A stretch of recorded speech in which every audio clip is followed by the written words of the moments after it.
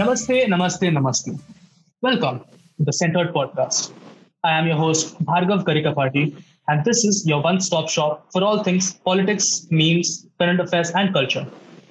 Today, on our first episode, we are joined by my close friend and honestly, one of the smartest people I know, Pashupati Joshi. He has been studying journalism, anthropology, economics, and finance for nearly 3 years.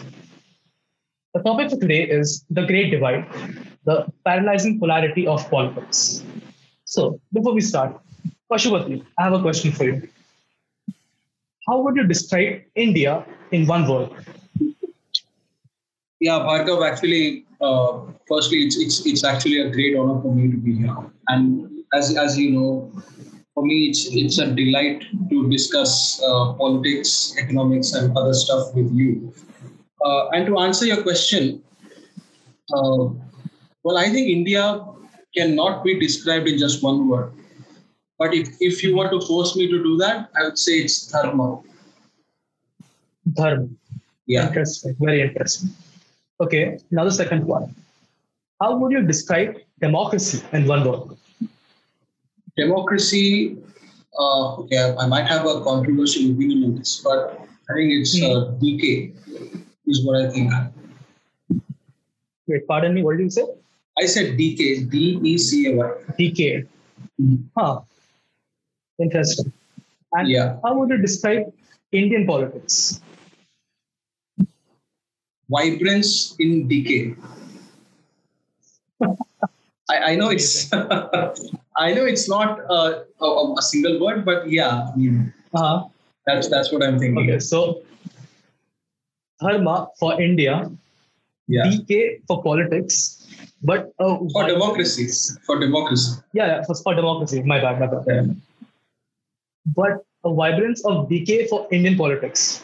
Yeah. Interesting. I mean, I'm pretty sure we can elaborate more of this as we move on. Mhm. But let's get to the topic at hand: the Great Divide.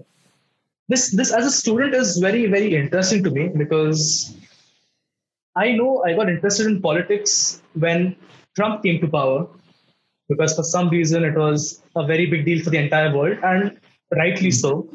America was the most important country in the world, is the most important country in the world, and people should be concerned with what happens in their country. Mhm. But I remember getting more interested in Indian politics long after Modi came to power. So long after 2014, Mhm. which is surprising because now that I look back, the 2014 elections were truly a miracle. Considering India's past, the past regimes that ruled, the past parties that ruled, the way the market for BJP's so-called Hindutva politics had no market share. But all of a sudden, here comes a party that breaks the Congress's monopoly in such a sheer fashion. Mhm.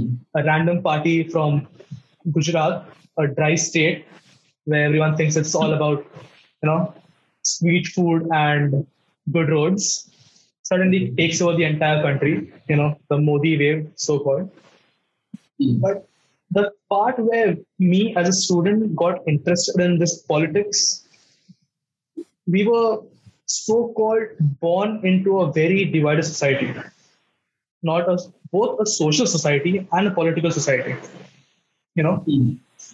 Suddenly a party which was tainted by decades of corruption and you know uh, political autocracy, so to speak, had suddenly become the spearhead of all things liberal, and a party with such a massive mandate, with the force of the people at their back, had suddenly become this fascist regime that was overthrowing everything democratic in this country. Right. Why do you think India became so divided all of a sudden? Uh, I actually don't buy the argument that India is more divided now than it was, say maybe 15 years ago. I think India is more united than it was ever since, like maybe since 1947.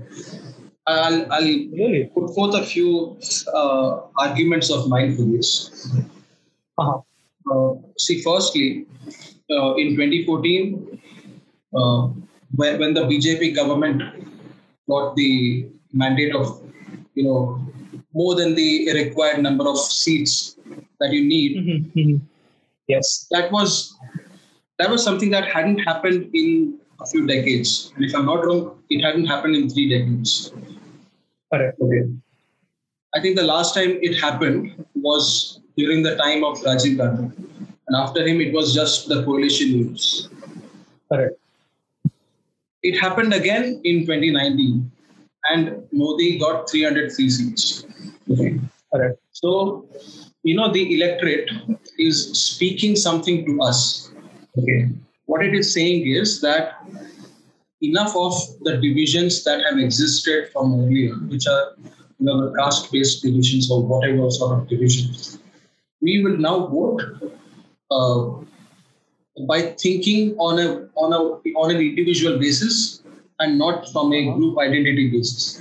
I believe that if a person thinks for himself, if a person is thinking individual and not from a group identity, that is that is a sign of maturity. If you are thinking in terms of like your flock, your people, your community, then you understand it's a bit tribalistic. It's a bit more towards feudalism, and that is what I I think that that is what the other parties, the Samajwadi Party, the Bahujan Samaj Party in UP, I'm giving the example of. So this is what these parties have exploited, right, in so many years of their of their power, right? This is what they have been doing. Yeah. But when you come to these last two elections, what you see is that people are voting not from a mindset of caste, but from a different mindset. Now people say that it's a Hindutva mindset. I refuse to believe that. What I say is that this is something, and this is development actually that has reached the people that have never seen development. Okay, this is why those people have voted Modi back into power and with reinforced sort of a mandate. Okay, this is something which makes me believe that people are not as divided as the media portrays it to be. It's just a narrative that exists out there in the ether. It's not true. The truth is that sure there are divisions, there have been divisions, but today these divisions are lesser in magnitude and also in in perspective. In perspective, by perspective, what I mean is you take the perspective of the left. Okay, now they see this huge block of some sort of right-wing politics. I'm sure that people identify BJP as a right-wing party, but what people don't understand is that the BJP was not at all right-wing economically, at least since at least in their first term. Yeah. They were pretty socialistic in their economic policies, but now they have taken a right turn since this budget, the 2021 budget. Actually, I think that this right turn has sealed the deal on what kind of politics the BJP, or rather what kind of economic policies BJP has in its mind for the future of India. So coming back to the point, what I think is that these divisions are the perspective or the point of angle or the point of view of the left and the left-funded ecosystem, which is meant by the media. Okay, and these people are unfortunately in a place where they control the majority of the narrative. So what they say sticks. What they say leaves an imprint, not just on our people, but people who are viewing our politics from outside. What I mean is, the Western media also. So, in my opinion, I don't think that India is divided. I think that we are more united because people are not voting just because someone from their group identity has stood up in the election. It's not that tribalistic or it's not that primitive anymore. I would call it primitive, unfortunately, but that's how it is. Okay, that's how it was. Now it's I think we are evolving and. This sort of a political maturity, I would say, political maturity should be respected and not frowned upon like these people are saying. These people are just saying that, oh, it's some Hindutva. No, it's not. It's because of development. But let's look at this way. Okay. The BJP came to power in 2014, and obviously Right. they came to power because there was some kind of a path that was laid down before them. I mean, they walked on a path that was set by the Vajpayee government, the Advani government, and whatever. They had installed the goalposts that BJP had to fulfill the requirements of meeting before they came to power, or at least promised them to meet. I mean, let's say the construction of Ram Mandir was one agenda that BJP came to power on. I mean, they fulfilled, rightly so, but that was one of the biggest agendas. And the arrival of the Modi government coincided with the so-called arrival of India's internet revolution, with the arrival of Geo, which essentially guaranteed that even the poorest person in India could at least afford to use the internet in some form or another.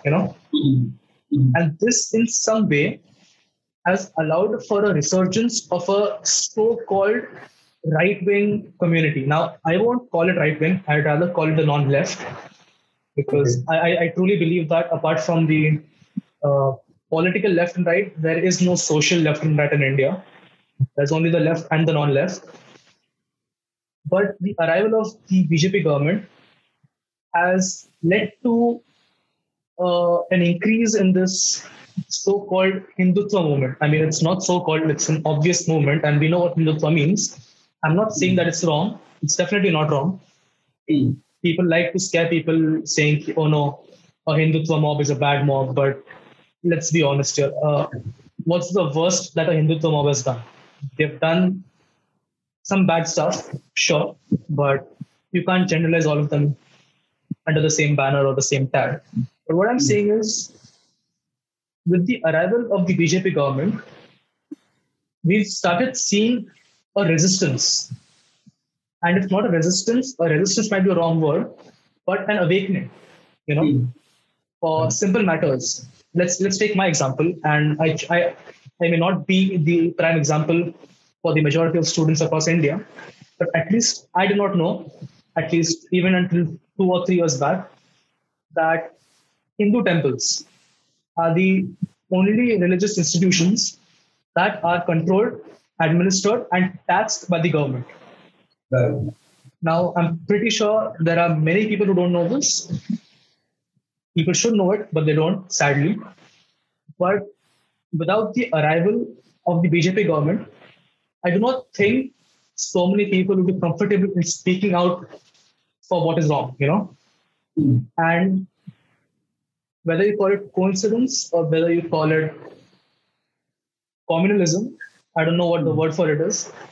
Speaking out about the injustices to one community, in this case, the majority community, has become sort of divisive, The, you can say that the Bengal government in 2016 built a Hajj hotel. I don't know if it's a hotel or a pilgrimage site or a health center. I don't know what the correct word for it is. But the Bengal government used some 2 or 20 crores of taxpayer money to build a Hajj center for Muslims or the minority community. So that is allowed in a secular country. But for some reason, only the religious institutions of the majority community are taxed. So I don't get this logic. And somehow speaking of that leads to, societal divisions. So while I may be right in speaking out about the injustices, isn't it true to say that with the arrival of this government, there have been an increase in fault lines within society? Okay, I understand your point. So let me get back to the earlier argument from this entire piece which you said. So earlier you said that there are certain promises that BJP had to keep. Yes, they have. Yes, but the way they came to power, right, in 2014 was not exactly because they were just saying that okay, we need to build a, or it's not because they said that the Hindu temples are being taxed or something. So that's why we're going to reform. They didn't say that. What they said is they had this Gujarat model, and they said, okay, look at this model. We're going to replicate this model across India, and we're going to provide them with them to develop. That's what this. Now again, the Hindutva. The angle which is there, sure, it is very genuine. People are actually, it's a serious matter. Yes, Hindus across India face a massive problem in terms of conversion, both from the Islamic entities and the Christian entities. There are all sorts of violence which are committed against Hindus, which just go unnoticed. And there was also this agenda which was run, if I'm not wrong, after the 26/11 attacks. There was this whole sort of a narrative being built that terrorism doesn't have a religion. And at the same time, and just a few years earlier, you had the colonel. Yeah, exactly. I forgot. Yeah, Colonel Purohit. Colonel Purohit, and yes. Then there was the Sadhvi, right? So these people were arrested. So I'm not saying that you should arrest them. If you have some sort of if you have evidence to back it up, then nobody should stop you from arresting.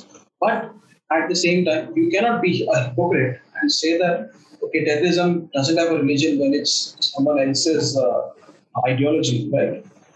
A religious book is guiding your ideology, yet you say terrorism has a religion. And over here, it was none of our books are saying that okay, go and kill someone. But yet you say saffron terror. Mm-hmm. Saffron is a color linked with Tyaga. Tyaga is an essential part of being of being on the path that any sadhu or sadhvi is on. Right? You see, Shankaracharya is wearing saffron.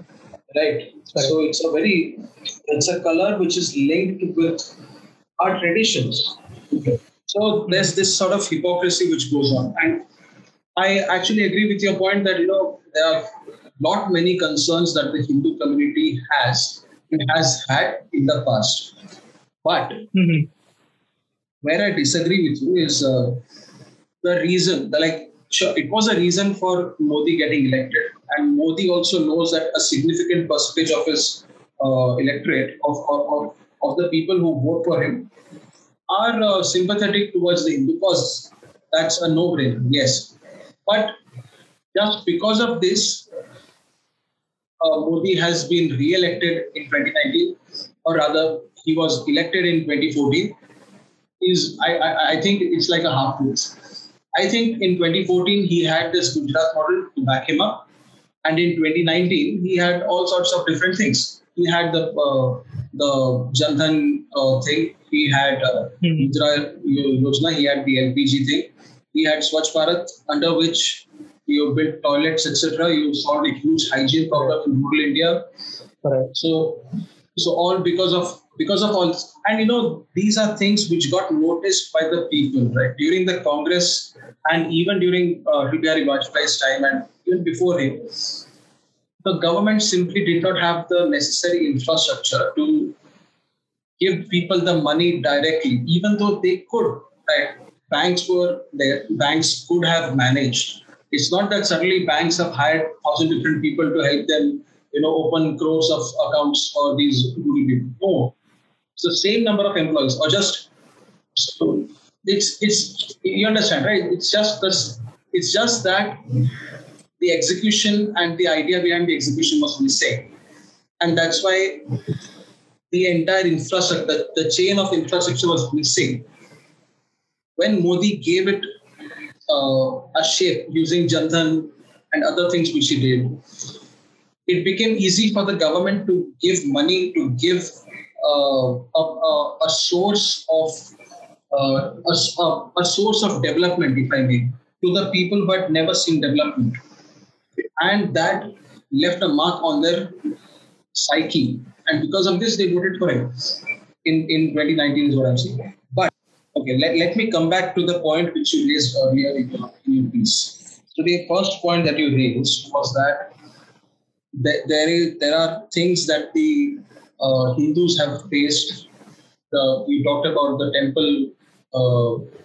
temples getting usurped by the government and stuff like that. But what I would like to point out is that the BJP party did not their manifesto, although it had a few things that were pretty Hindu-centric, but that was not the main reason why they got elected in 2014. I think the main reasons why they got elected in 2014 was that there was massive anti-incumbency, that there was this entire India against corruption movement by Anna Hazare. There was also the Gujarat model of Modi, right? He had a model and it had worked, right? Obviously, it has worked. And there was the charisma of Modi himself, right? So, and also apart from this, as you also said, that there was this sort of a Hindu awakening of sorts. Yes, it was there. But I would say that it was one of many factors that played into Modi getting elected. And then in 2019, he got re-elected, not because of, he not only got re-elected, he got re-elected with a reinforced mandate. Right? So that happened because he was able to give the people who had never seen development before the kind of development that they would not have imagined. What I'm talking about is getting access to banks, right? Getting access to that Jan-Dhan Yojana which he did. And then there was the Swachh Bharat. Swachh Bharat solved a massive hygiene problem in India. It has. And then later he also he came up with the Mudra Yojana. So in rural area, for people who are starting small businesses, it was pretty convenient to get Mudra loans from this government policy. Correct. So because of all of these things, the government provided the people who had never seen development a sort of infrastructure which was missing from the earlier governments, which was missing from the earlier era. So these people were noticing development. I might sound a bit, I don't know, factually incorrect maybe, but I think they were witnessing development for the first time at this pace. I might be wrong, but for most people, I think it's true. Okay, let me come back to another thing which you talked about. You talked about how Hindus have been singled out when it comes to say be it terrorism, Communalism. Yeah, communalism maybe. Yeah, obviously. And there's been sort of a hypocrisy that's been in the air when it comes to talking about terrorism, right? So when the unfortunate incidents of 26/11 happened, there was this whole narrative building that was taking place that terrorism has no religion, right? When it's clearly mentioned in the text of these significant people, I'm talking about the religious texts. So many hateful things are written, and a recent, there was this recent news about a Shia Waqf board fellow raising these concerns in the Supreme Court, right? But at the same time, when you have a person or people who are associated with the ideologies and the religious texts of Hinduism. And even if they later are proven to be not guilty, you still tag their entire existence with saffron terror, and you go as far as saying that it's okay, this is Hindu terror. Okay. Mm. And you've got people who say that like even today, you say that okay, Colonel Proj is a person who abetted terrorism, whereas he's been let off. He's not guilty. Okay. So this is where we are. You were talking about fault lines. So these are the kinds of fault lines which don't really exist, uh, but they are made to exist. Okay, like they were not there earlier, but now that you have pointed out something which doesn't exist, now people think that it does exist, and therefore it does exist. I mean, I think you understand my point. Yes, somewhat agreed. Yeah. This brings me to a very important point. When we started, I asked you rather, how would you describe politics in one word?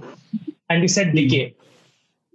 Right. And this resonates a lot considering the recent past, especially with reforms for the agricultural sector. Hmm. Now, we've had several economists saying the reforms were a right step. They were much needed. India went through a complete process of reformation in the 90s, but the agricultural sector could not get those reforms, and they finally got it. Now, like all economists and all economic policies, there are the pro-market economists and there's the pro-government economists. Government economists are the one who go for more regulations, and the others are for less, no regulations, essentially. Now, both make valid points and both make sense sometimes. Not all the times, but sometimes, depending on the circumstances at hand. But considering India, I mean, sure, everything is political when it comes to politics. By definition, it's political.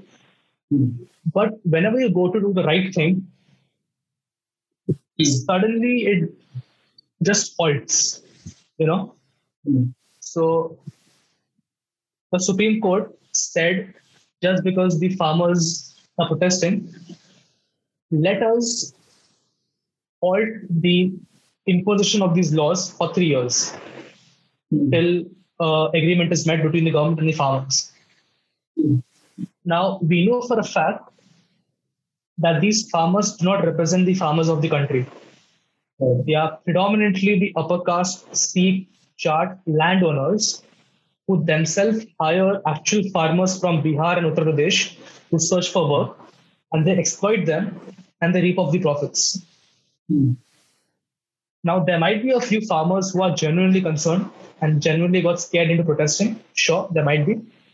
But we know for a fact that farmers from Karnataka and even farmers from Maharashtra are benefiting from these farm laws, the new farm laws. Kerala, which doesn't have APMC, is protesting because it's politics. So don't you think that democracy in such cases gets so polarized that it essentially fails to work as a system? You know, too many cooks spoil the broth. So in such cases, how does this stark division between people help in a country succeed? Okay. Yeah. So let me first go back to the farm laws issue which you brought up. See, earlier, be it any government, okay, whenever there is some sort of reforms that need to be enacted, there is some sort of opposition to it, be it from the political opposition, or be it from some unions that exist, or be it from just normal people, okay, who are either misinformed or are deliberately doing it or are genuinely genuinely opposing. Correct. But the thing is that the governments of India, from any party, have not had the spine to stick to what they believe in. Okay, so uh, let's just take the first instance of when this happened. Mm-hmm. Let me take us all back to uh, Jawaharlal Nehru for a change. Okay. So he was part of the That's Constituent way Assembly. back. Yeah, he was part of the Constituent Assembly. He was uh, one of the people who agreed that freedom of speech is sort of paramount and you need to have it. But Yes. hypocritically, he was also the first person, like when he was the prime minister, to introduce a restriction on freedom of expression. Right? The first You amendment. understand? Yeah, the First Amendment. Okay, so where I'm trying to uh, drive this argument of yours is that Mm-hmm. when you talk about democracy, Jawaharlal Nehru was of the opinion that censorship is the way to go forward. Correct. Okay, but I think we should not look at uh, just diversity of opinion and say that okay, censorship is the solution to this. I think that it should not be a problem. Problem should always be proper communication. Okay, Correct. there was this movie that I was watching. It was sort of financial thriller called Margin Call. I think people should watch it. So it's basically about just some investment bank, and this investment bank just before the market crash of 2008, they have figured out that the mortgage bonds, mortgage-backed bonds that they have are subprime and they're basically worthless. Okay, they figure that out and they start selling their assets to the same people who are buying from them, and so they sell all of their assets and they come clean. And because of that, the entire thing goes into action and the crash happens.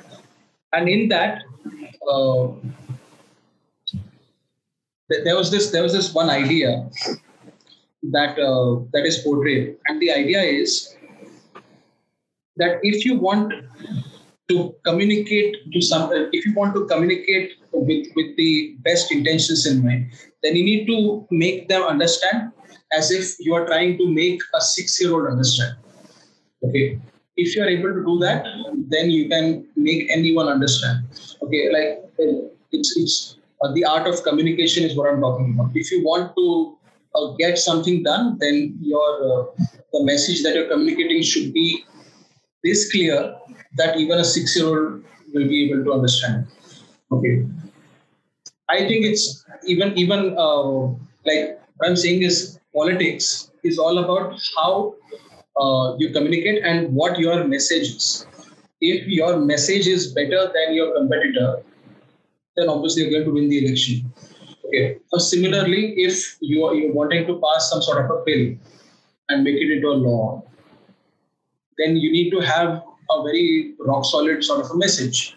These days, what is happening is that there's a section of the media that hates you, and in their blind hatred, they are not willing to listen to you. But at the same time, there's also this another sort of a media which sort of your bootleg. Okay, and then there are a few people who are they're like fence sitters, and now you maybe want to look at them and see maybe they can help you communicate that 6-year-old sort of a message to the other side of the fence. But you need to do something. You need to find solutions in this way, not by slamming censorship like what Jawaharlal Nehru. And that fellow was a hypocrite, right? In the Constituent Assembly, he said, "Yeah, freedom of speech," and then suddenly, when he is up in Prime Minister, he's throwing off these regulations and restrictions at you. So we don't want to go down that route. If we want to have a proper dialogue, then we cannot at the same time also have censorship, right? I think that diversity of opinion is what leads to the development of the intellect, of thought. I think that is required. Even if that, okay, for some reason I'm in this mood for putting forward arguments through movies. Yeah, I don't know whether you have seen this a movie called World War Z. Pretty sure you Of have. course, yes. Yeah, so in that there's this scene with so the main guy, which is Brad Pitt, he's with Brad Pitt. this. Yeah, so Brad Pitt is with this Jewish fellow. I forgot who that guy was. I think he was like the intelligence chief or something.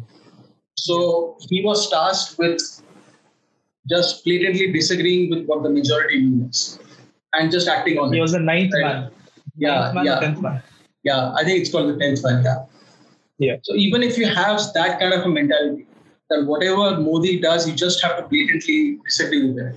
Even then, I think that you should at least have the ability to put that message, which I'm saying, that message which even a 6-year-old can understand. You should have that go to him. Okay, that person who is blatantly disagreeing with you, even that person should be able to look at your message. Okay, even in that kind of a hatred or that kind of a triggered atmosphere, I would like to call it. We should give these people also a chance, an option to look at what these people are doing without any lens. Okay, without any. I think you understand what I'm saying. So if that happens, that is where my contention lies. Okay. The 10th man, like from the movie, for our listeners who don't know what the analogy here is, in the movie World War Z, the 10th man, who we are referring to, is the man who builds a massive wall. The Donald Trump's example of a wall around a city in Israel, which keeps the zombies out. And this 10th man was tasked with, disagreeing with the general consensus. And the general consensus said that zombies didn't exist. That's the gist of the 10th man. So the 10th man had Israel's best intentions in mind. And that is why he made valid points to disagree with the other 9 men. But in India's current case, when you speak of a democracy with free speech and a free so-called market with many vested interests, how do we know that the voices that dissent are not painting all of them in a negative way? But how do we know that the voices that dissent are always in the favor of the nation? Okay, I understand your point, and I think it's a good question also. Well, my answer to that will be that if you know, or rather, how you can identify whether this person has good intentions or not, is by looking at their view about the culture and tradition of India. Okay. This land has inherently and historically has been Indic. Okay. Be it the Sindhu Saraswati civilization, or be it the Gangetic civilization, the Mahajanpadas, or the kingdoms of Pallava, Chola, even Vijayanagar. What I'm saying is that our culture is dharmic. Okay. And if the person who is blatantly disagreeing with this government has a disdain for these traditions, okay, then you can say that this fellow is sort of compromised. Okay, I'm just giving you one of the signs. Okay, there are many signs. Like one of the other signs will be an affinity towards the Chinese way of doing things. Okay, just like what the Communist Party Marxist does. The Sitaram Yechuri fellow, he is in constant contact with the Chinese, and it's a known fact.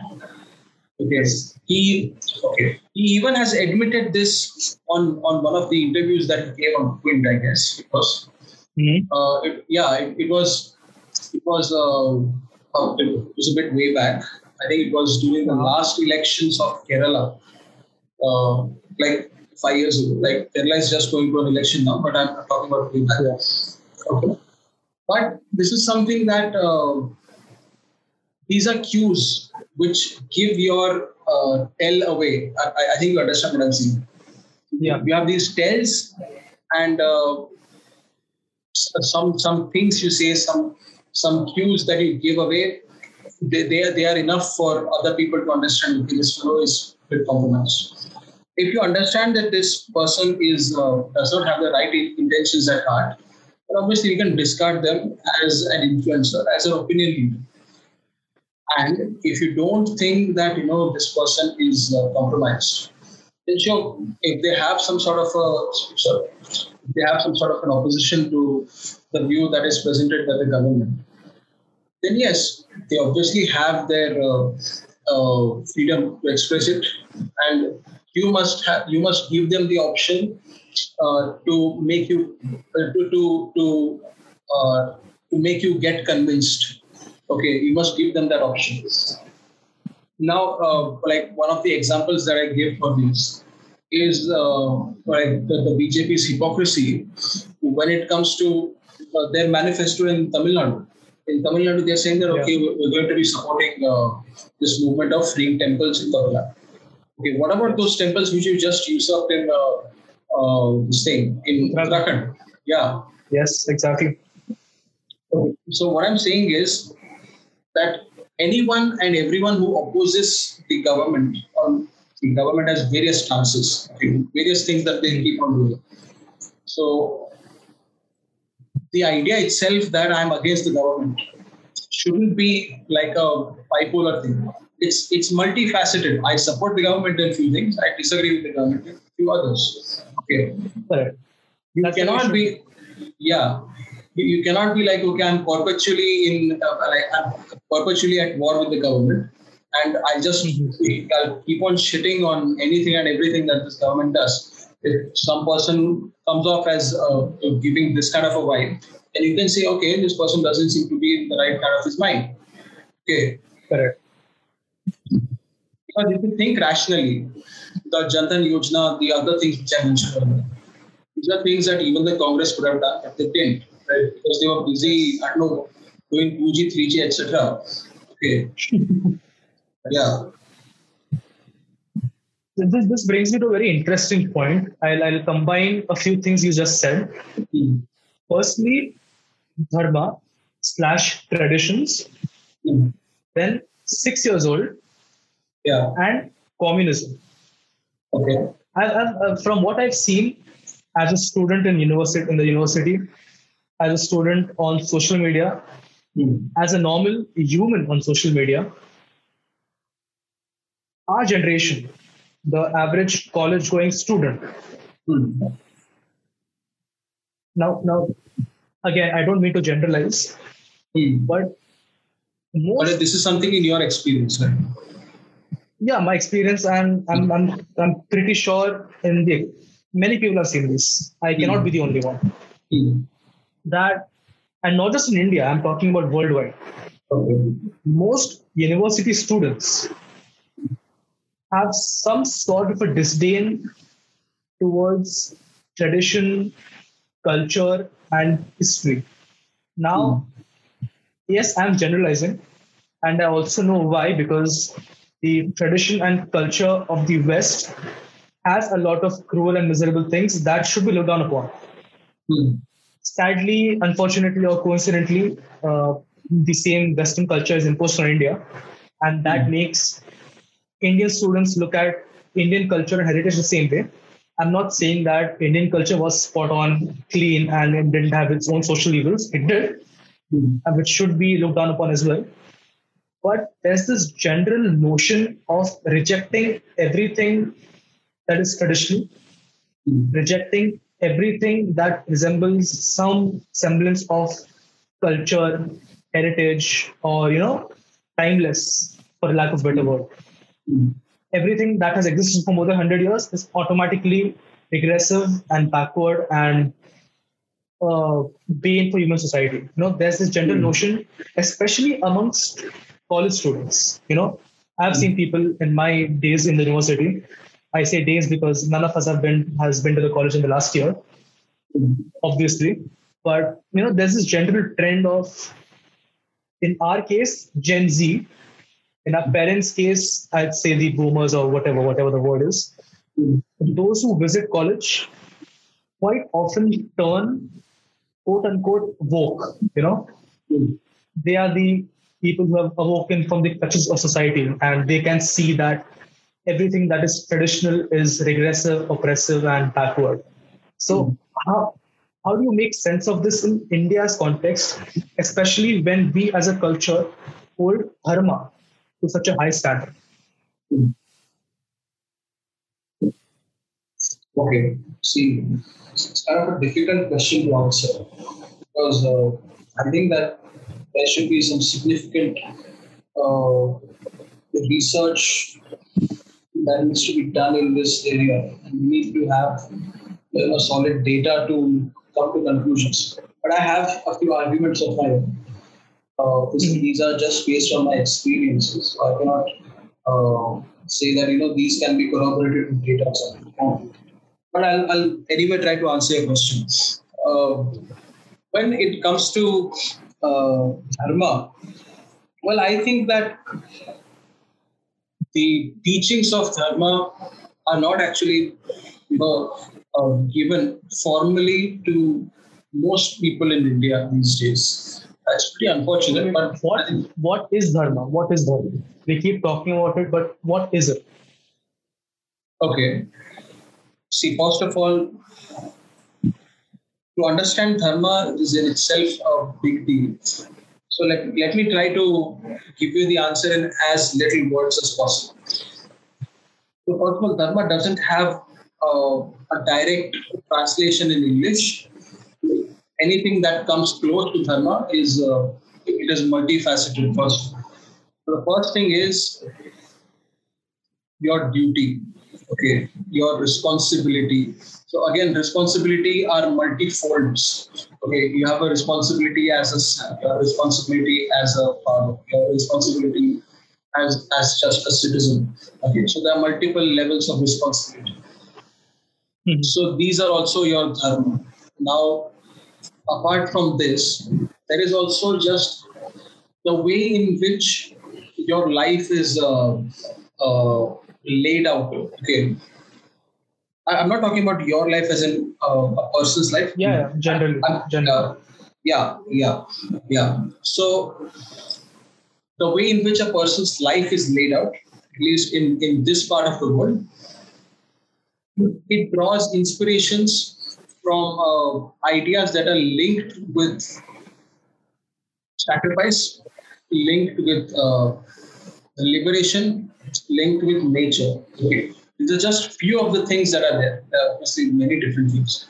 These are the few things that have come to my mind right now. So these are the things in which we earlier, not today. Today we are pretty hungry for money, etc. But earlier it was like these were the ideals. That is one of the main reasons why we worship Ram as a god. Okay.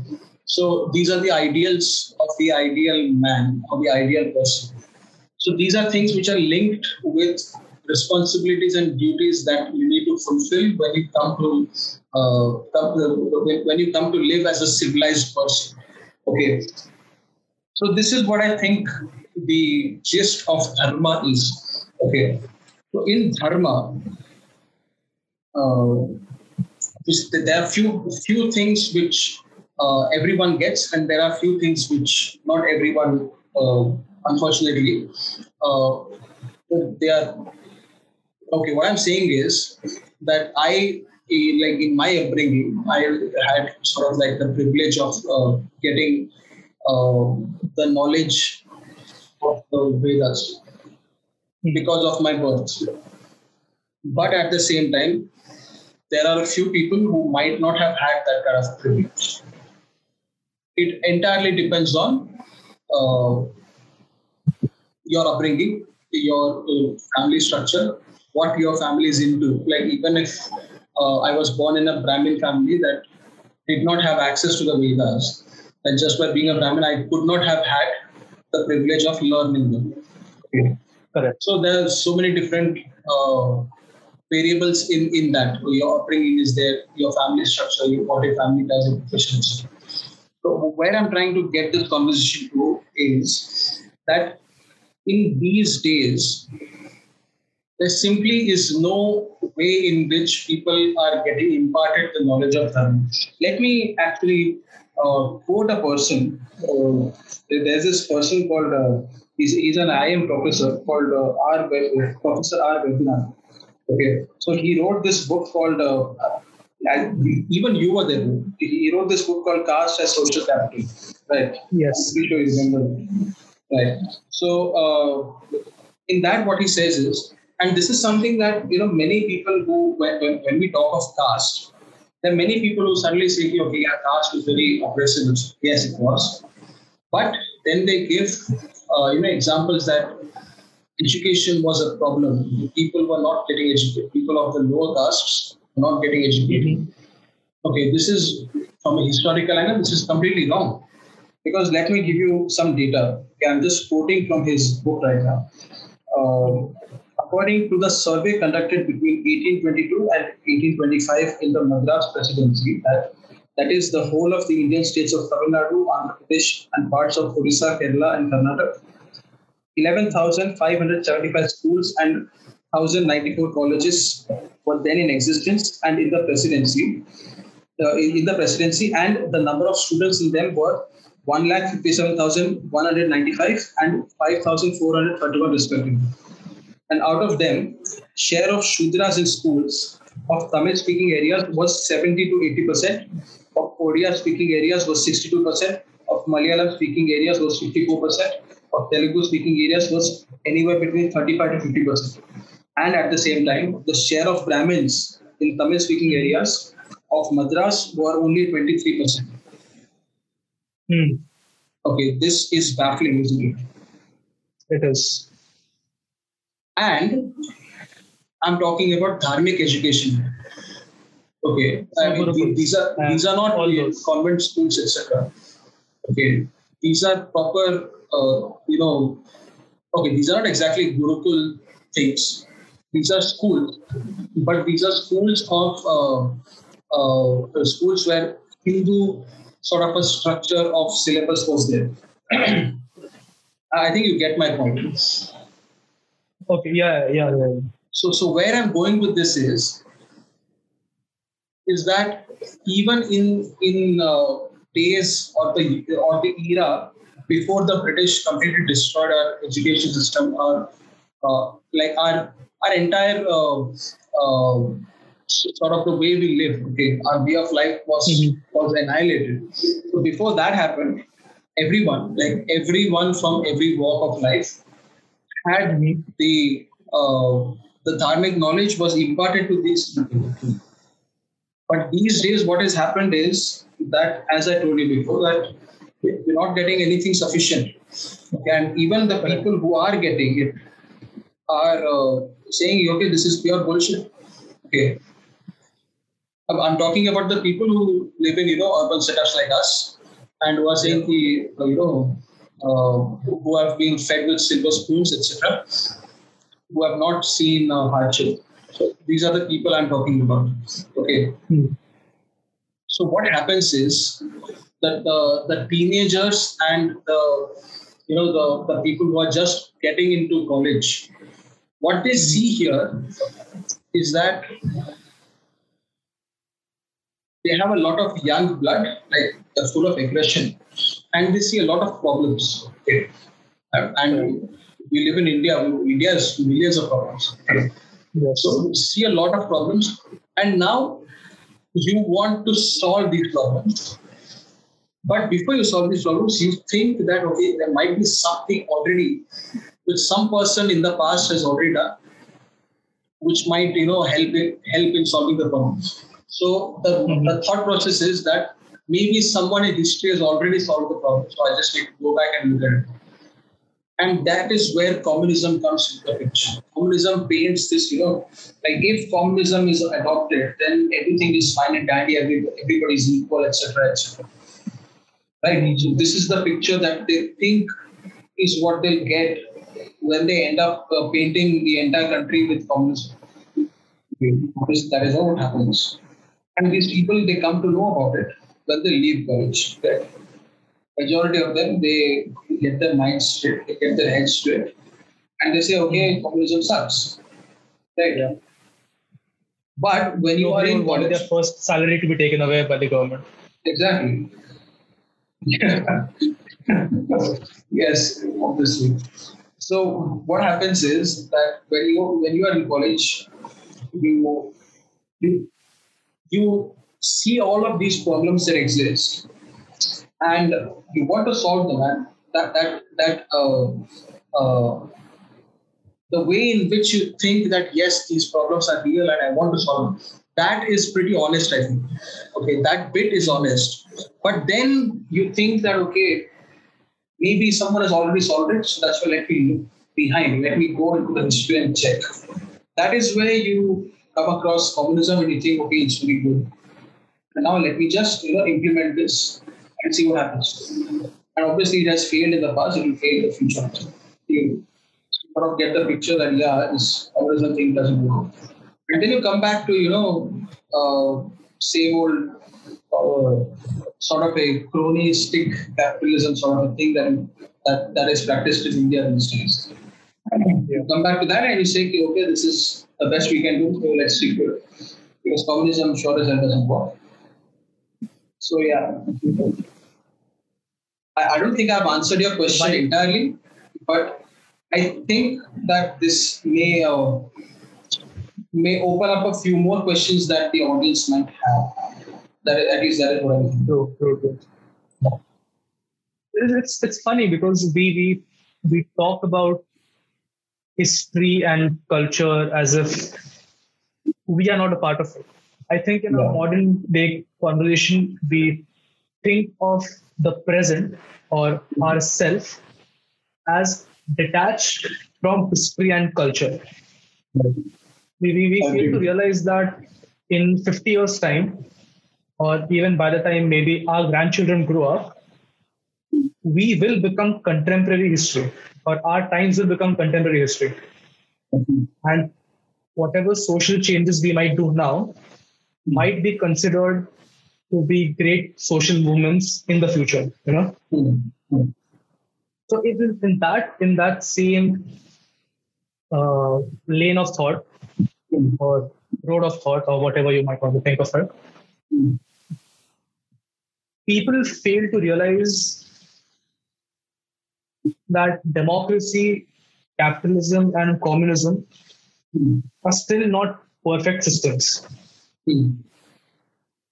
I mean, we know for a fact that dictatorship is wrong, it's bad, for sure.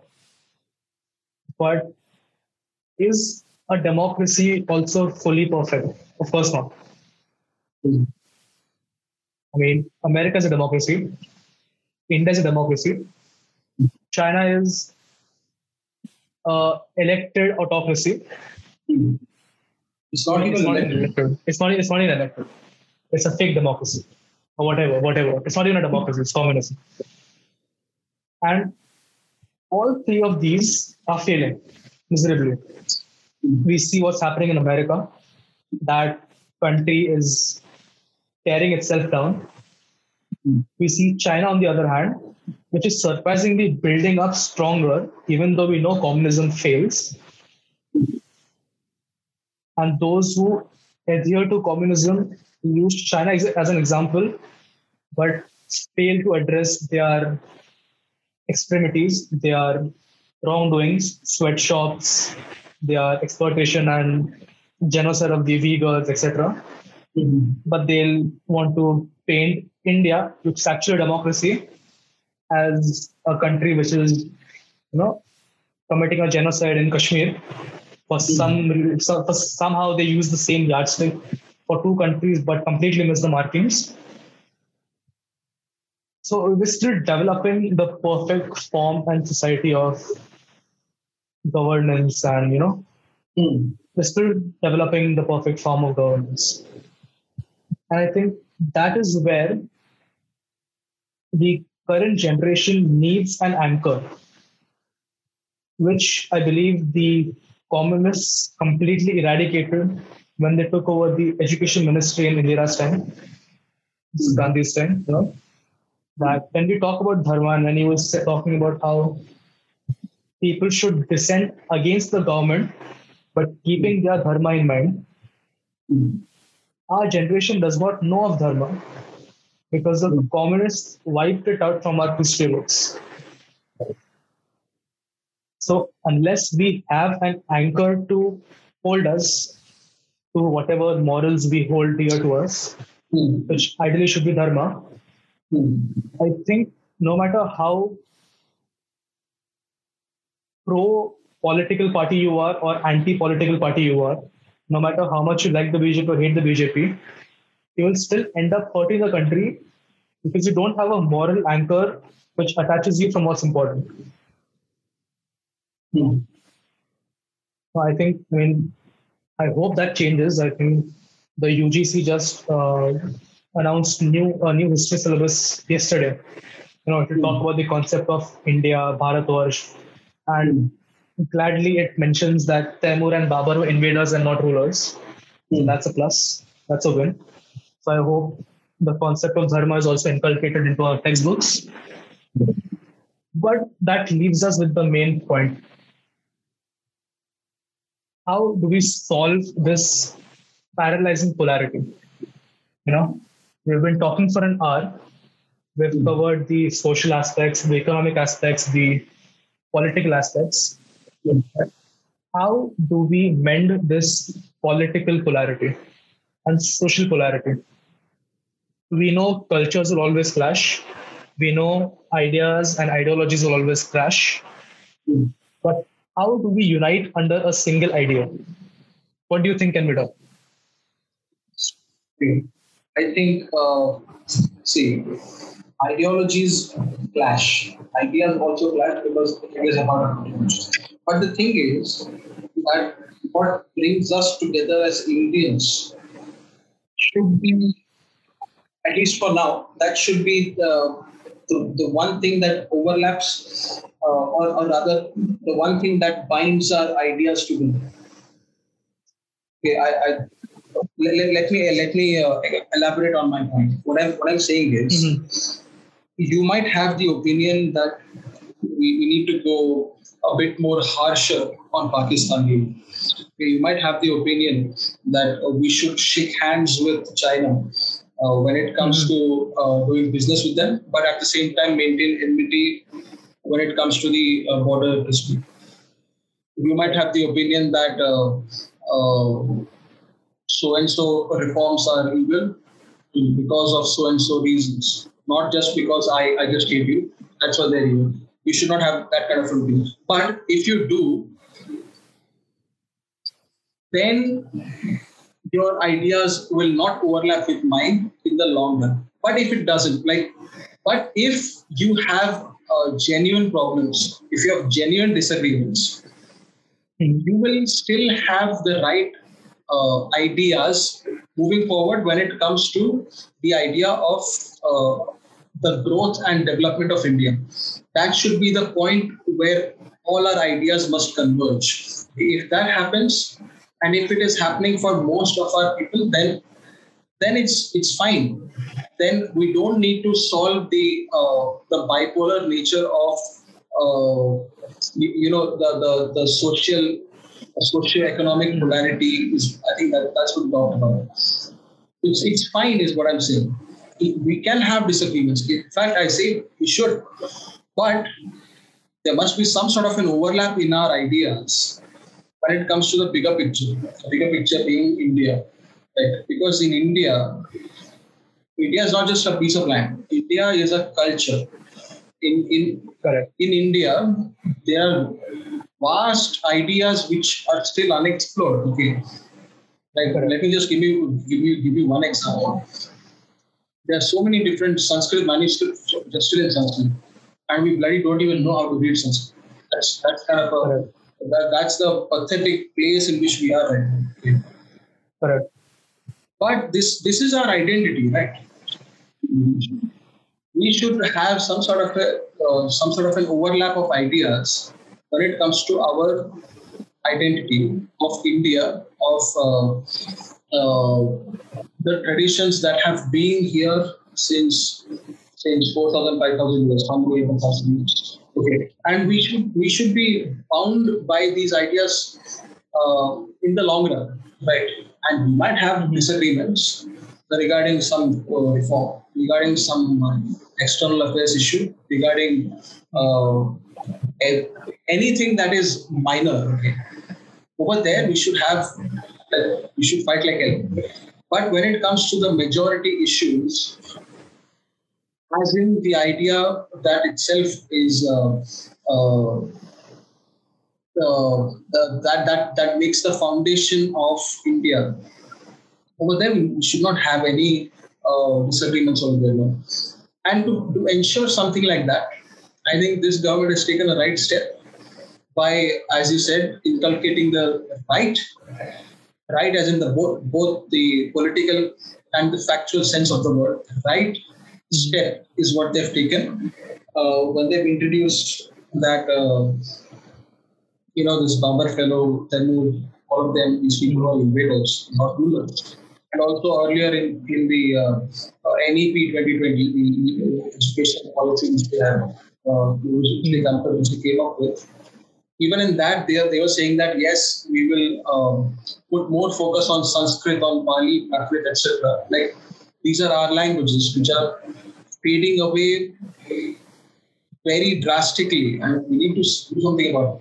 And luckily, this government has paid attention to all of this.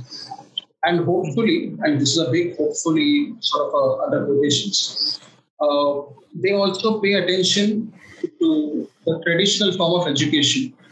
Because I don't know whether you have noticed or not, but there's far too less people who are imparting traditional knowledge.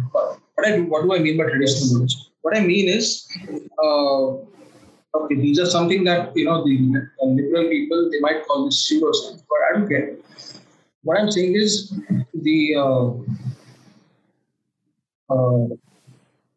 astrologers, the Hindu astrologers, rituals and all that. Yeah, also the ritual people. So the astrologers or the pujaris, okay, these pandits, okay. I think that even these people should be looked after.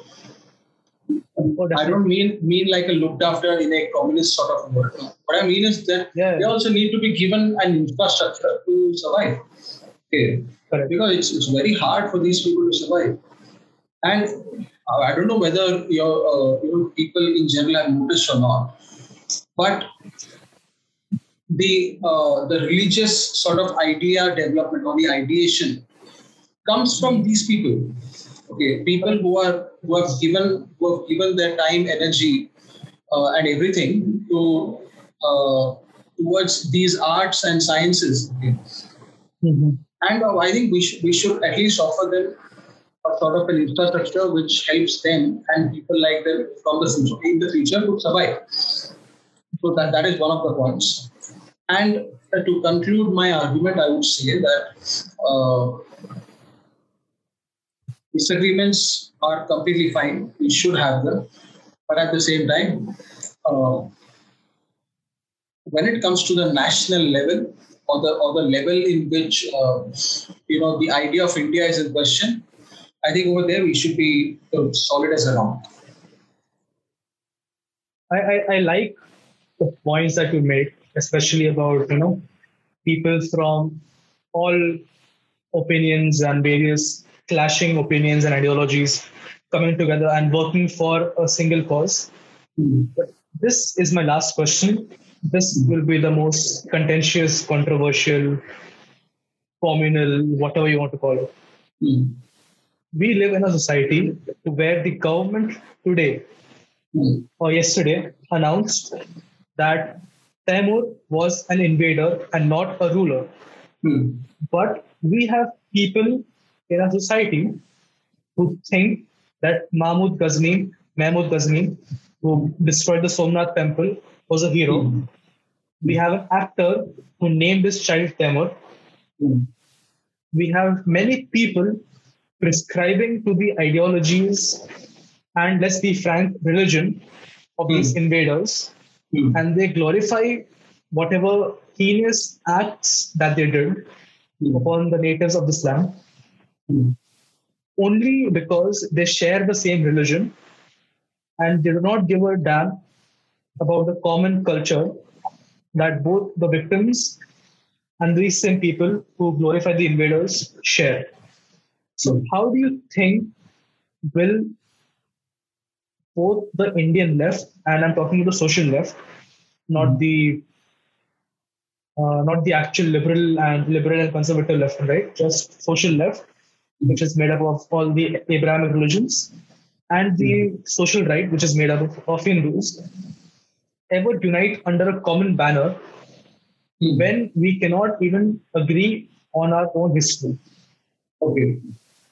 We See, agree on the the answer fact to that A this. happened, B happened, C happened, but Mm. both sides think of different people as the heroes. The right might Okay. think that uh, No, I understand your point. Shivaji was the hero. Someone might think that Aurangzeb was a hero. So in that No, case, no, no. So, okay, I understood your point.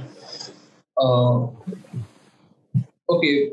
So the thing here is that there are a few things that we we need to accept. Okay. So the first thing is that the Muslims of India are unfortunately having an identity crisis. Okay, and we need to help them sort this out. What do I mean by this? Is that they don't have a figure that is Indic in nature to whom they look up to.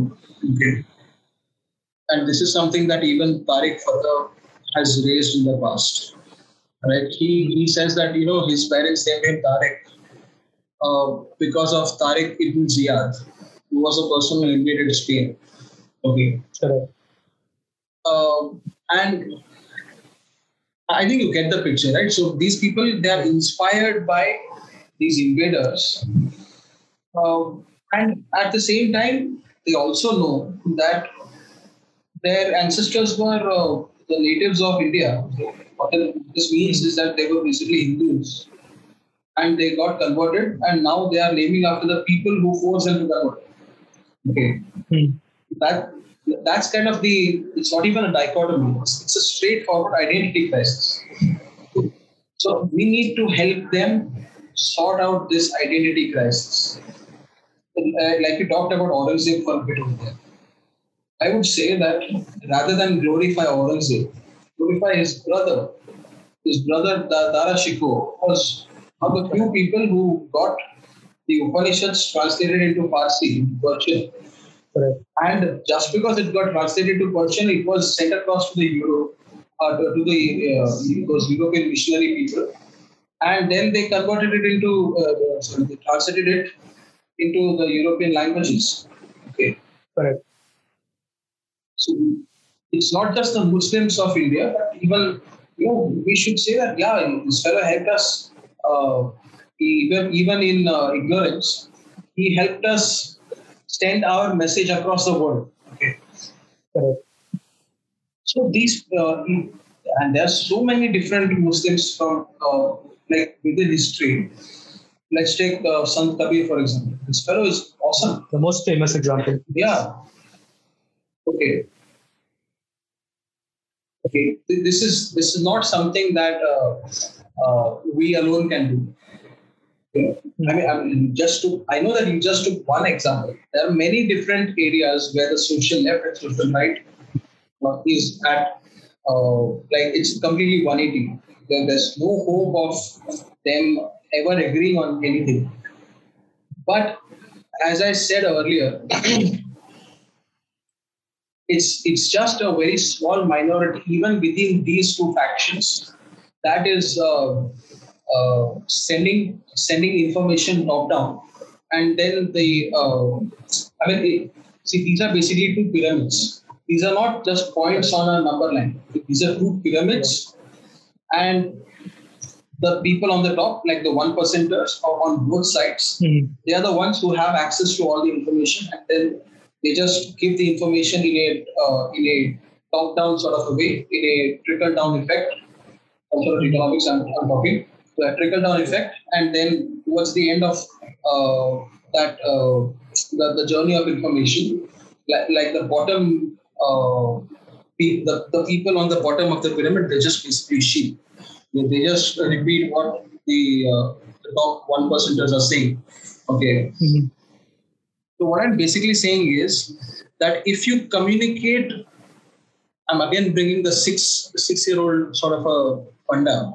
If you communicate like that, if you are a very excellent communicator, then you can convert those people's ideologies also. Like who are on the social left, but who are not part of that 1%, or the people who possess all that information, okay, who are not ideologically possessed. Not all on the social left or not all on the social right are ideologically possessed.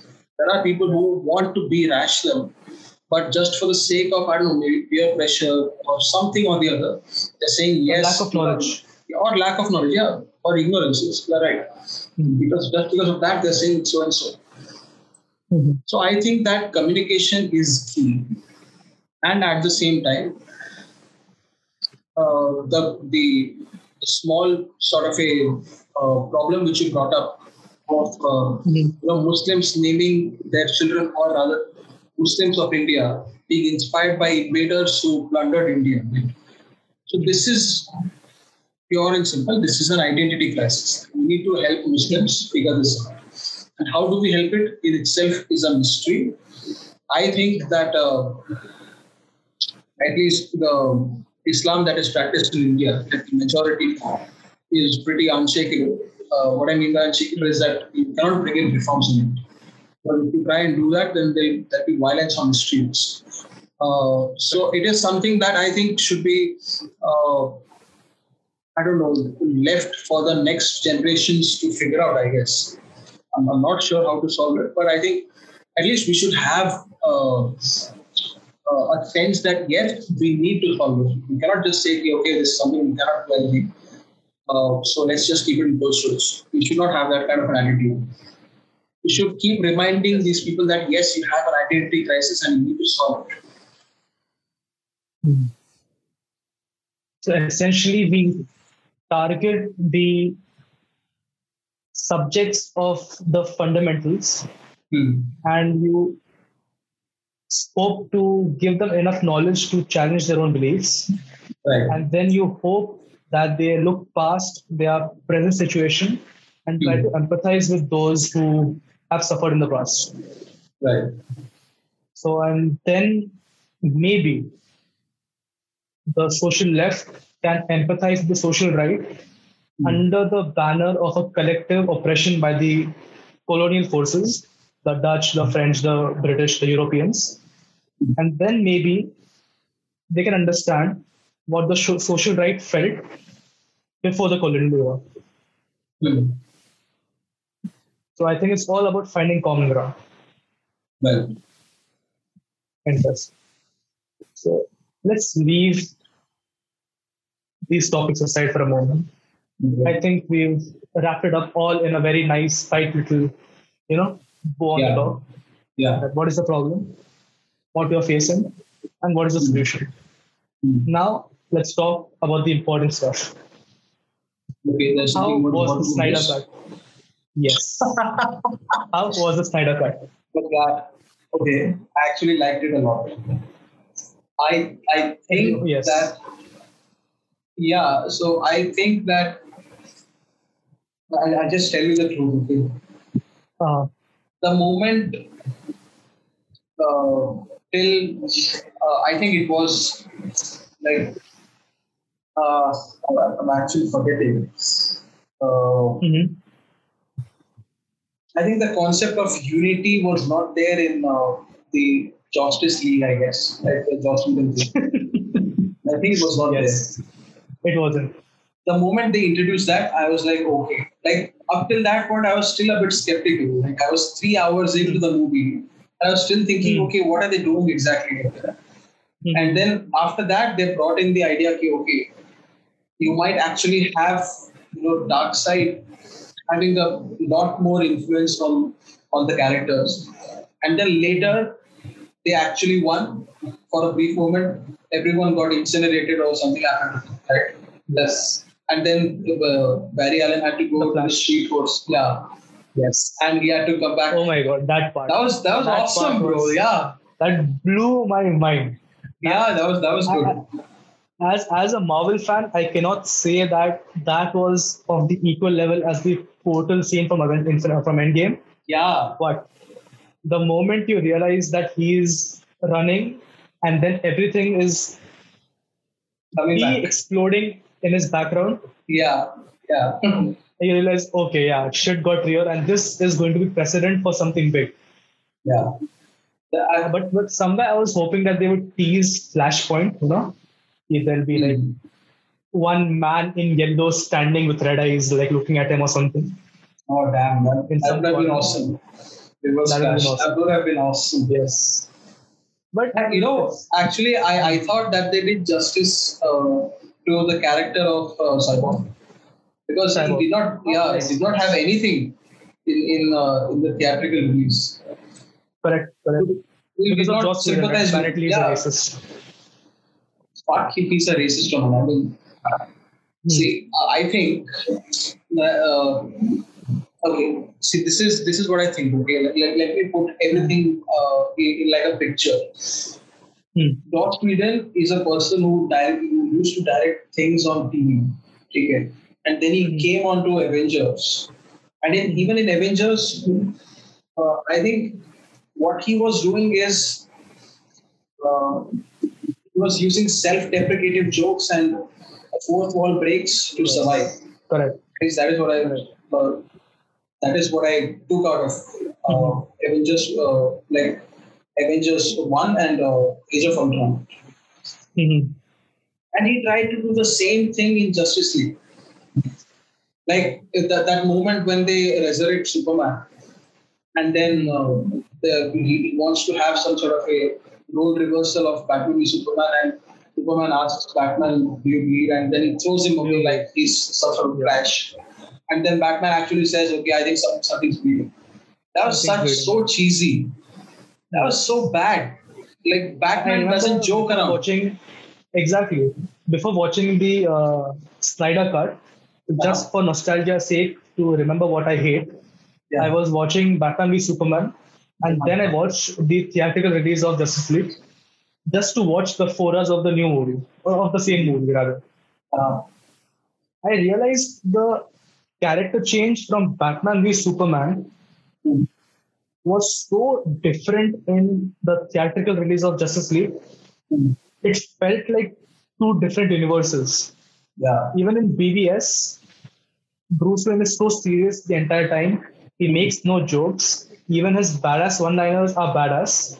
Yeah. Somehow, in Justice League, he's joking around as if उसने कुछ trauma ही नहीं सहा. Robin didn't die at all. Also, complete 180. In Joss Whedon's Justice League, Steppenwolf survives and they'll just let him go. What the hell? Exactly. That is such a bad ending. Exactly. And not just that.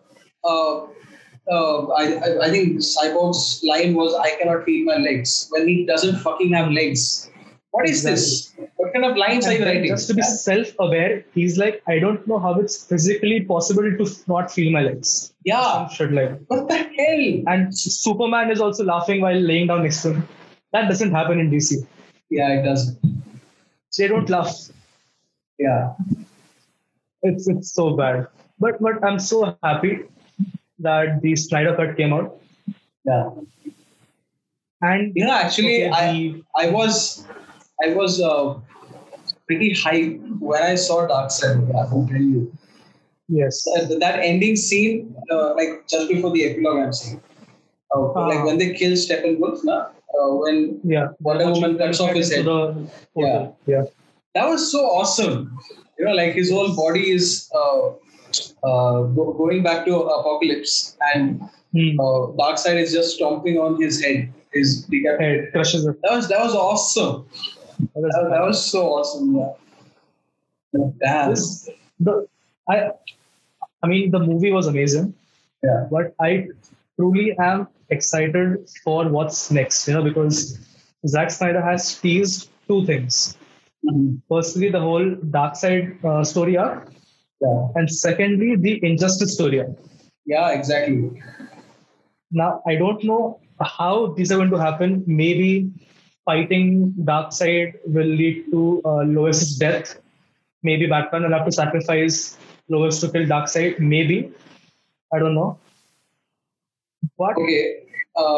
See, some sort of spoilers is what I think I'll give you. okay. So there's this other fellow. I think his name is. Okay, wait. Whoever's listening, spoiler alert. You might want to Yeah. skip to, I don't know, next 2 seconds. No, wait. It's not just 2 seconds. It's more than that.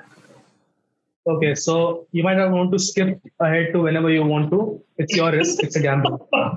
Yeah. So I think that fellow's name is Jimmy.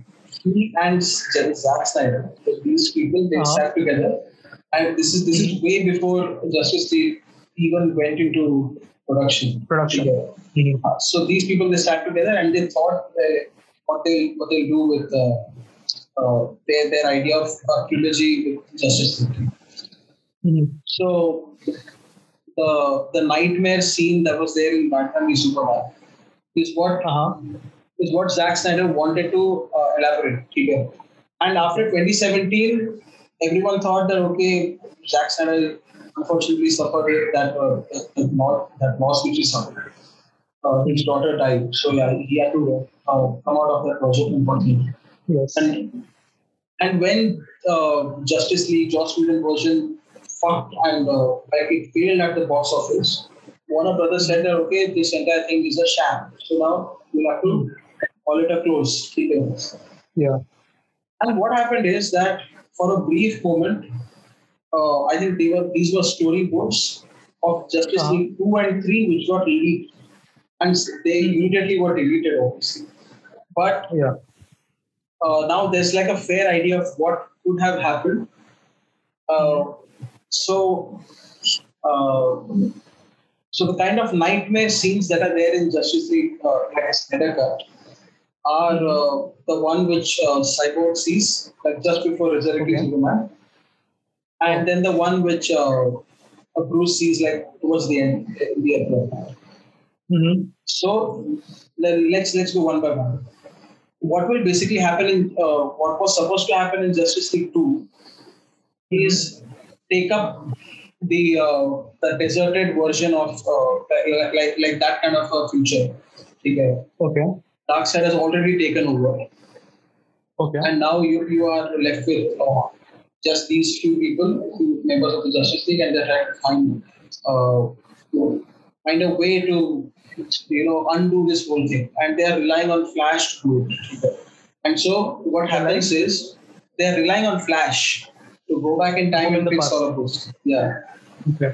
So at least the storyboards, what the storyboards are supposedly saying is that so there's some sort of a planetary position or something like that, which helps Flash travel back in time very quickly, and that sort of a planetary position or something like that it is. It only happens once a year, so you can only go back in time once a year. So he went back in time during BVS, and he says this word, "Am I too soon?"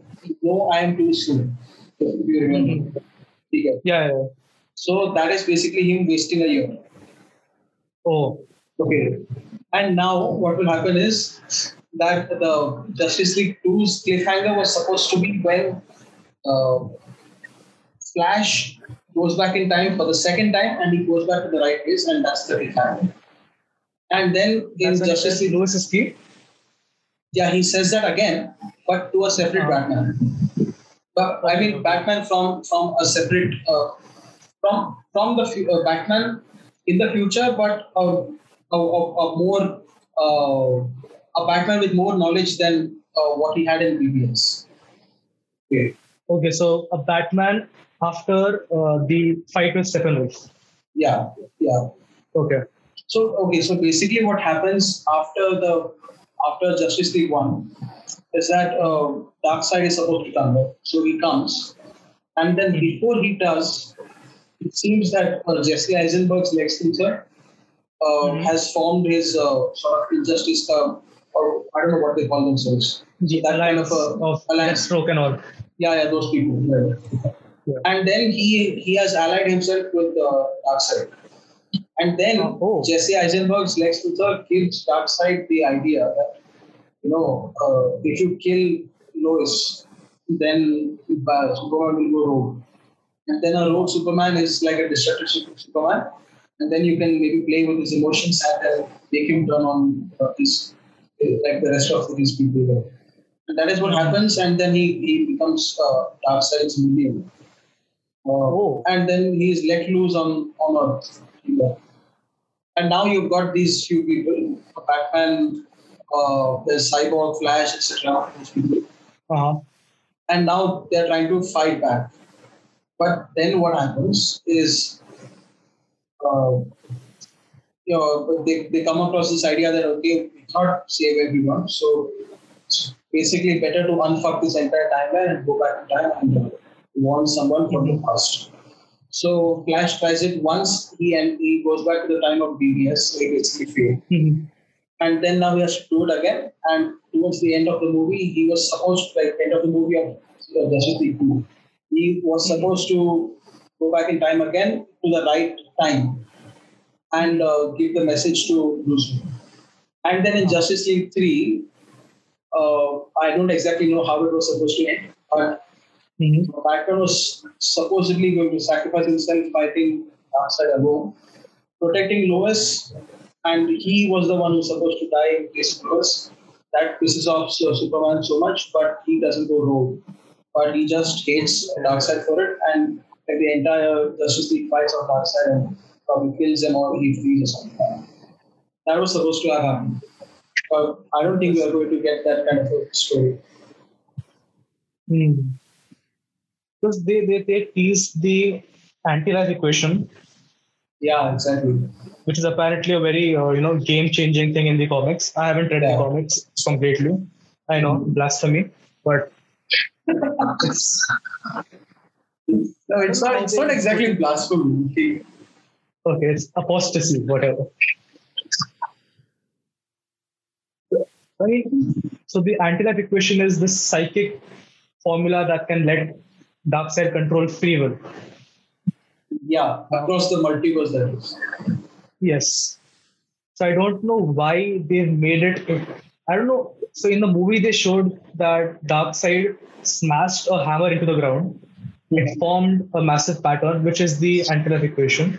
And then he forgot where it is. I mean, he didn't know that the planet was called Earth.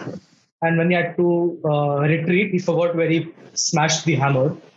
And now he's finding the anti-life equation again. So I don't know how he forgot his own weapon in the first place. And I don't know why it is an inscription on the ground.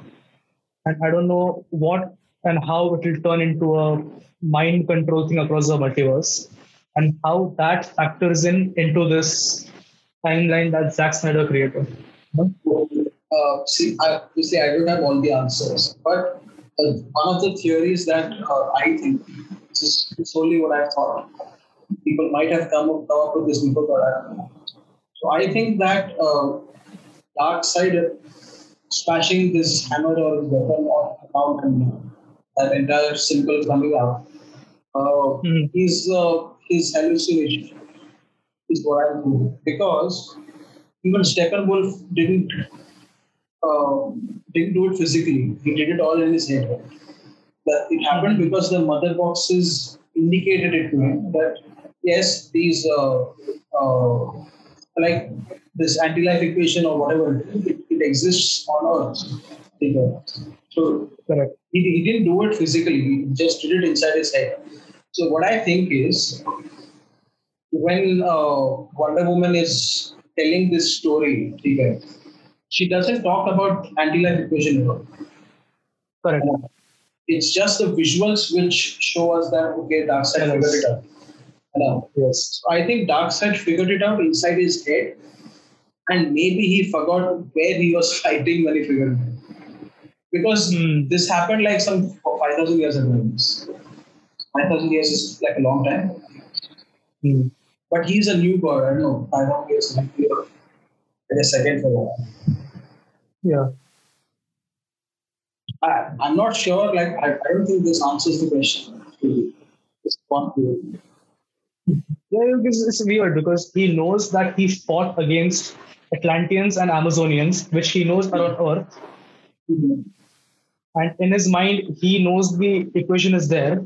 So why can't he just do 1 plus 1 key? The planet where the equation was the place where I fought Atlanteans and Amazonians, which means that if they are on Earth, which means the equation also has to be on Earth. Yeah. I don't know. So this implies that Darkseid is dumb. But that is obviously not the case.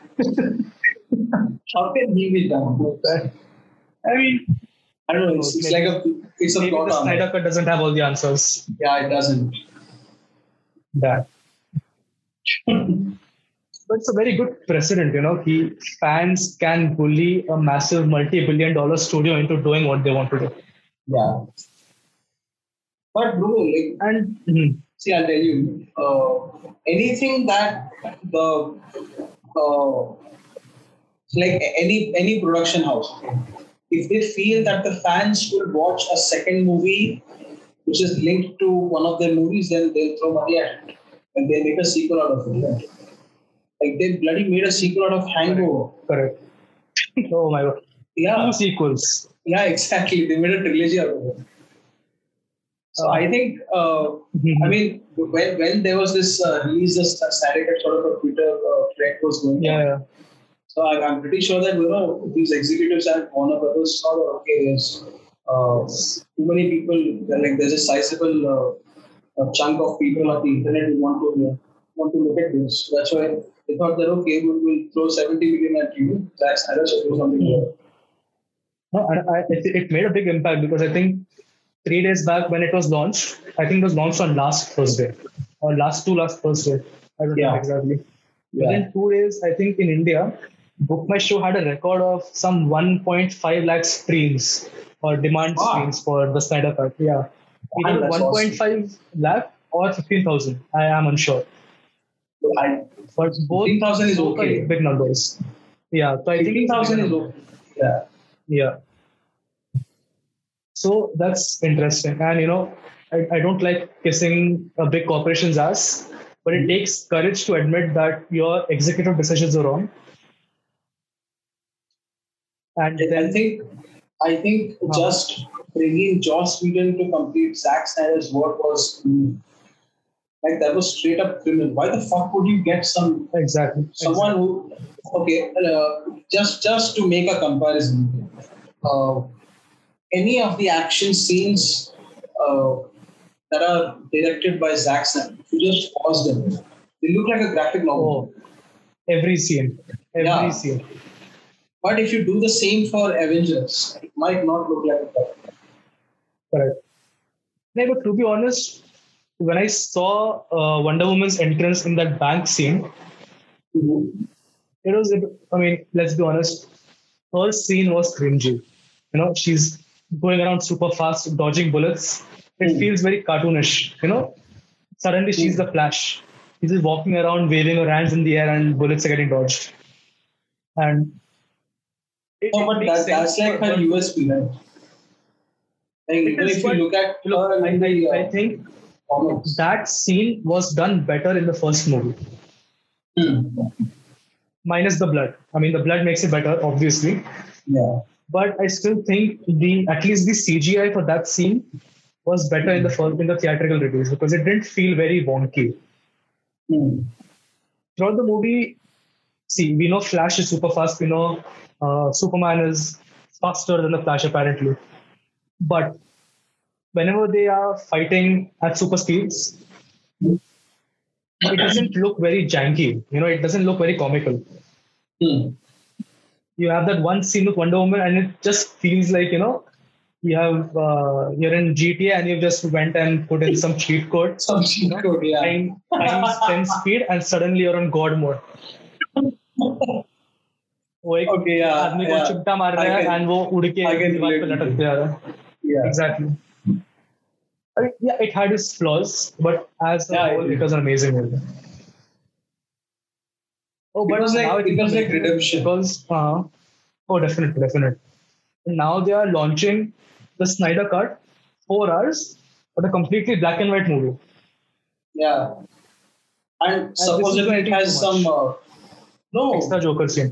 yeah extra jokers. So But I mean, see, this is like the executive people and milking. they're milking it now. Yeah, This is too much. Like, don't make us sit through 4 hours again to watch the same thing for extra 5 minutes. I mean, I would do it. It's a good movie, but I won't pay money for it. Yeah. I mean, I didn't pay money for this one either. But wait, hold on! Don't say it, yeah. Don't say it. Damn. Damn. Okay, sorry. You didn't pay money for it, but sorry, wait, hold on. Information and whatever. No. Your father paid money for it, right? You didn't pay money. Yeah, of course. Yeah. Of course. The credit card is not in my name.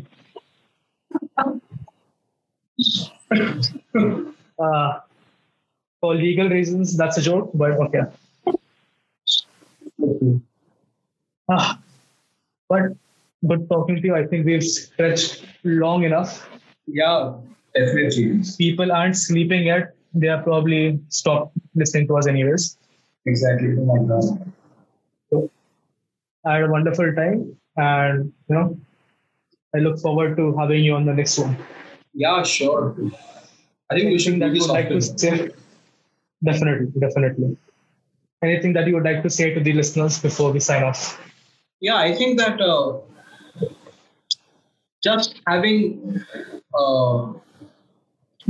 like a decluttered mind, to have an unbiased approach to listening to other people's reasonings is what we should have. No, apart from see, every person across this planet has their own biases because of their upbringing, and we cannot do anything about it. But apart from that, you should be pretty unbiased when it comes to other people's reasoning, at least when you're listening. So that is what I think I would say, and yeah, that's about it. All right. Thank you, Pashupati, for joining on Yeah. this first episode of the Centered Podcast. And thank you, You're most welcome. the audience. Thank you, the audience, for listening to us. And remember, these are tough times. Corona isn't over yet. If anything, the second wave is just about to begin. So stay safe, Begun. stay healthy. Exactly, it began. So stay safe, stay healthy, stay sanitized, and most importantly, stay centered. Thank you very much, Yes. and join us for the next episode.